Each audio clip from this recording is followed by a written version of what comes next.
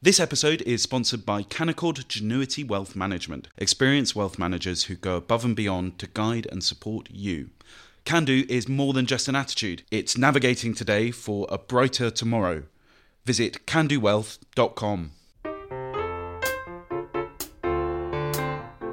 Hello and welcome to Coffee House Shots. I'm James Heal and I'm joined today by Katie Balls, the political editor of The Spectator, and Paul Goodman, editor of Conservative Home.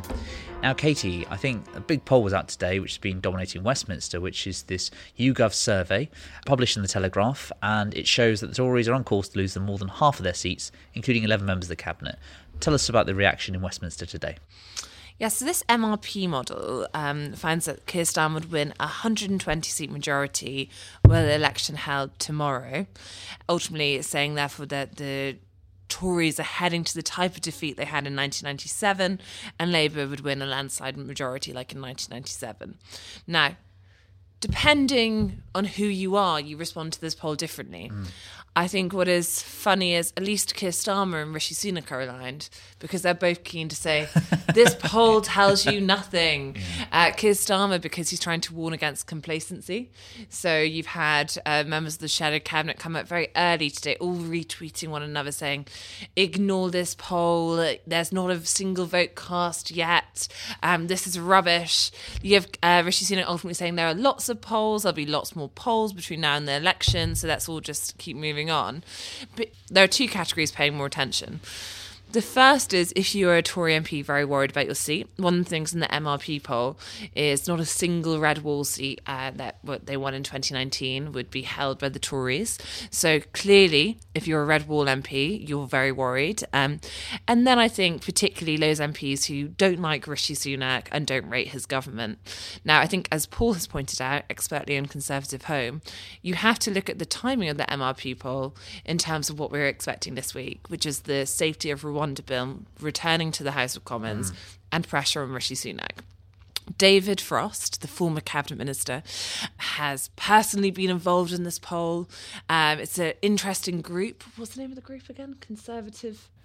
It's a group of Conservative donors of whom we have never heard and who you can't find on the internet other than in connection with the story. And all we do know is that David Frost is attached, and he has said that he was involved in the process of putting the poll together. He warned us, James, you pointed out on Friday when he was speaking at a local association, that he knew there was a dire poll coming out. And of course, this is the same David Frost who, before Christmas, around the time of the Rwanda bill at its second reading, was suggesting, or at least heavily hinting, that the Tories could need to oust Rishi Sunak and look for another leader when he said what it takes. So there's clearly, I think, an effort here, and also in some other things we've been seeing with different groups that don't particularly think that Rishi Sunak is cut out, to put a lot of pressure on MPs to join rebel amendments, and to also, I think, probably, let's be honest, go a bit further and question the general direction of the government. Now, one thing I would just say before I pass on to Paul, who have more interesting things to say than me, is simply, I think when you do look at that poll, obviously people are sharing it saying, oh, this is awful. I mean, the polling hasn't really changed in the past year. Now, that is a problem for Rishi Sunak because lots of people hoped the polling would improve. But the idea that the Tories are heading to a 1997-style defeat is not a particularly new concept. It has seemed that way for quite a long time. The question is what's happening here is MPs are now saying, oh, well, it's getting so close to the election, now I'm panicking even more about it? Or can they hold the line by saying, just stick with the plan? And, for example, you have the Tory election strategist, Isaac Levido, talking to Tory MPs tonight. Is that the kind of probably voice that can calm MPs, given they credit the 2019 election campaign, which he ran partly to that person? I think they need a few things like that to stop, I think, the hysteria spreading. Paul, will hysteria spread among the Parliamentary Conservative Party? To every reaction, there's a counter-reaction. So it's pretty clear the aim of the poll was to spook Conservative MPs, because it's done on a constituency basis, and persuade them to vote for these amendments that would toughen up the Rwanda bill. Then if they fail to vote against it at third reading, and perhaps, who knows, because I think it's legitimate to read some of David Frost's columns in this way, perhaps to write letters to Graham Brady demanding a leadership election. Now, there will be a reaction against it from lots of Conservative MPs who will just look at this poll, look at the exercise, look at the way it was spread all over the Telegraph this morning at a time when, after all, there's a war taking place in the Red Sea and the Middle East. And this other group of MPs will be pretty miffed at this fairly obvious attempt to spook them. So, as ever, it depends who you are. And always, I think you'll know this, as will Katie, as a working journalist. Trying to ask what is the mood of the parliamentary party is the most difficult question to answer, because every MP is different from the others. But just as there will be a reaction to the poll, there will also be a counter-reaction. And the counter-reaction will be helped, funnily enough, I think, by YouGov, because YouGov have been busy distancing themselves today from the way the Telegraph presented parts of their material, at least the way David Frost did, because the way Frost wrote about it was as though immigration really is the main issue at stake, and that losing votes to reform really is the main danger.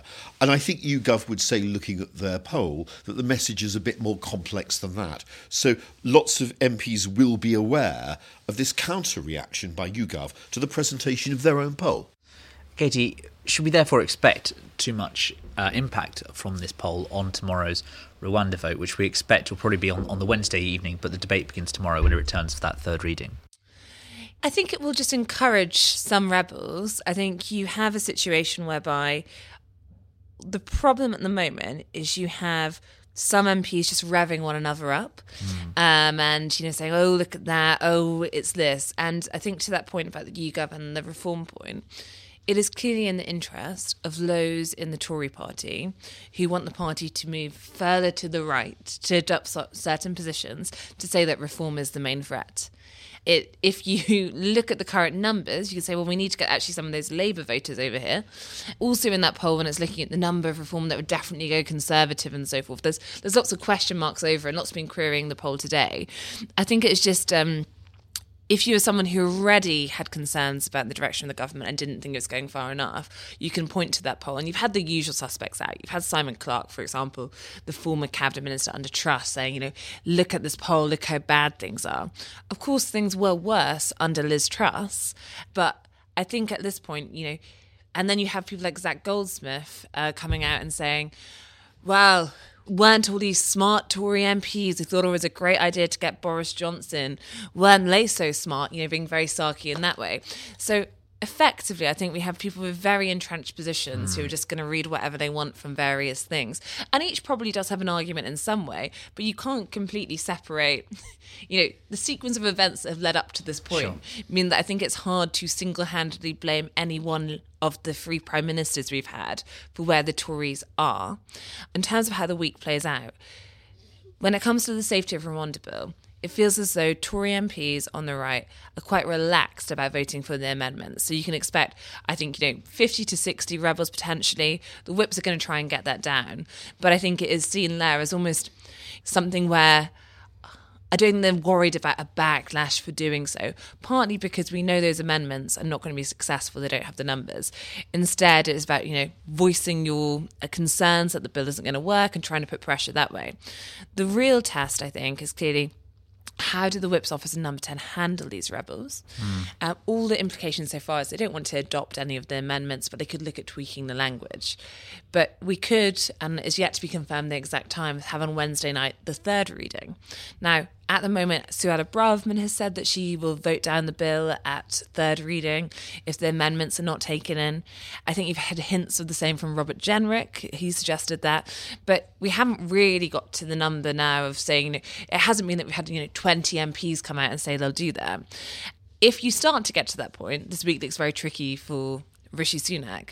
If they can contain it, I think that there is a chance some of this, unhappiness dilutes or at least spreads to the, or at least, hangs in the balance to the by-elections in February, maybe the May local elections. But I think it does mean, as much as I'd love to say this is exactly what's going to happen this week, it's just not quite clear yet whether this is going to be a damp squib of a week or actually a really big one for Rishi Sunak. Paul, damp squib or big week? Downing Street seem to be very confident, and they don't seem to have done what they did before second reading, where they were buttering up the rebels, having them in for meetings. Do take a seat, Sir Bill. Tell us what you think about this bill. They don't seem to have done that, and that really won't help with the rebellions. And I think some of these unhappy MPs could vote against third reading, but it does have to be quite a lot, combined with a certain number of abstentions, to bring the bill down. Certainly, if it doesn't all work out for the rebels, then this will have been the third time that Rishi Sunak has, as it were, called their bluff. First time over the Windsor Protocol, second time over second reading, the third time over third reading. So I think a lot depends on the sort of backbencher who will go in and vote for one of those amendments just to make the point to Rishi Sunak and the whips that they're unhappy with the sense of direction, what there is of it. Will they really vote against it at third reading? That is the big test, because if the bill went down at third reading, the government has no policy, effectively, to control borders against the boats and illegal migration of that kind. Not that anyone else has, but that's a different matter. What on earth happens then? That's highly destabilising. And in that situation, I can imagine that the people who are already writing letters to Graham Brady, probably not very many of them, are looking around for more people to do so. Yeah, I think if the bill were to go down at third reading, as Paul said, that's the explosive option. And that's the one where the Prime Minister's authority is so damaged that you don't really know where it's going to go. And there could be an attempt at a leadership ballot. It could be unsuccessful. But then the question, which I think is the most likely scenario at that point, but then do you have, a leader hobbling to polling day, which was already looking very difficult in a way that worse than before. All the MPs decide, actually, we are in an election year. Maybe we should fight the other side. I mean, of course, that was originally meant to be the point of the one of the points with the Rwanda bill. It was going to be a unifying policy to take the fight to Labour. So I think that is where it can spiral. And then, of course, even if they get through this week, you will have more problems in terms of by-elect. I think we are beginning to see the figures who do just want to potentially move against Rishi Sunak. And the question is really whether they have enough allies to make that into anything noticeable. And finally, we've talked a lot on this podcast today about the next few days, but the big event today was Rishi Sunak's statement on the airstrikes against the Houthi rebels. And we have a clip of one of the perhaps highlights or lowlights, depending on your view, from that session. Ed Davey. Thank you, Mr. Speaker. While not having a vote in this House is regrettable, Liberal Democrats support limited strikes against the Houthis to open international shipping lanes. That was Ed Davey getting heckled on both sides of the House when he rose to give his statement. Paul, just as a final question, what do you make of Ed Davey's current status within Parliament and what's his future as Lib Dem leader? He's been hit very hard by the sub-postmaster scandal. There is, of course, now evidence that the net is widening, so over the weekend the papers were starting to name other ministers who've been through the mill. So, it's not just Ed Davey and not just the Liberal Democrats. But it does kind of slow down his momentum going forward. Ed Davey wants to present himself as, as the Lib Dems do, as the sort of voice of opposition to the corrupt and hopeless Conservatives. This is becoming a bit difficult for him now. And I think particularly it's difficult for him because all these number of times, I think someone counted over 30, that he's called on other people to resign. And I suspect that's why the Labour and Tory MPs were enjoying heckling him this afternoon. They were thinking that it's a bit of Ed Davey's own medicine. Whether it really has a long-term effect, up until the election anyway, or the Lib Dems, whether he's really going to lose his seat, I'm a bit doubtful, but it's not doing him any good. Thank you, Paul. Thank you, Katie. And thank you for listening to Coffee House Shots.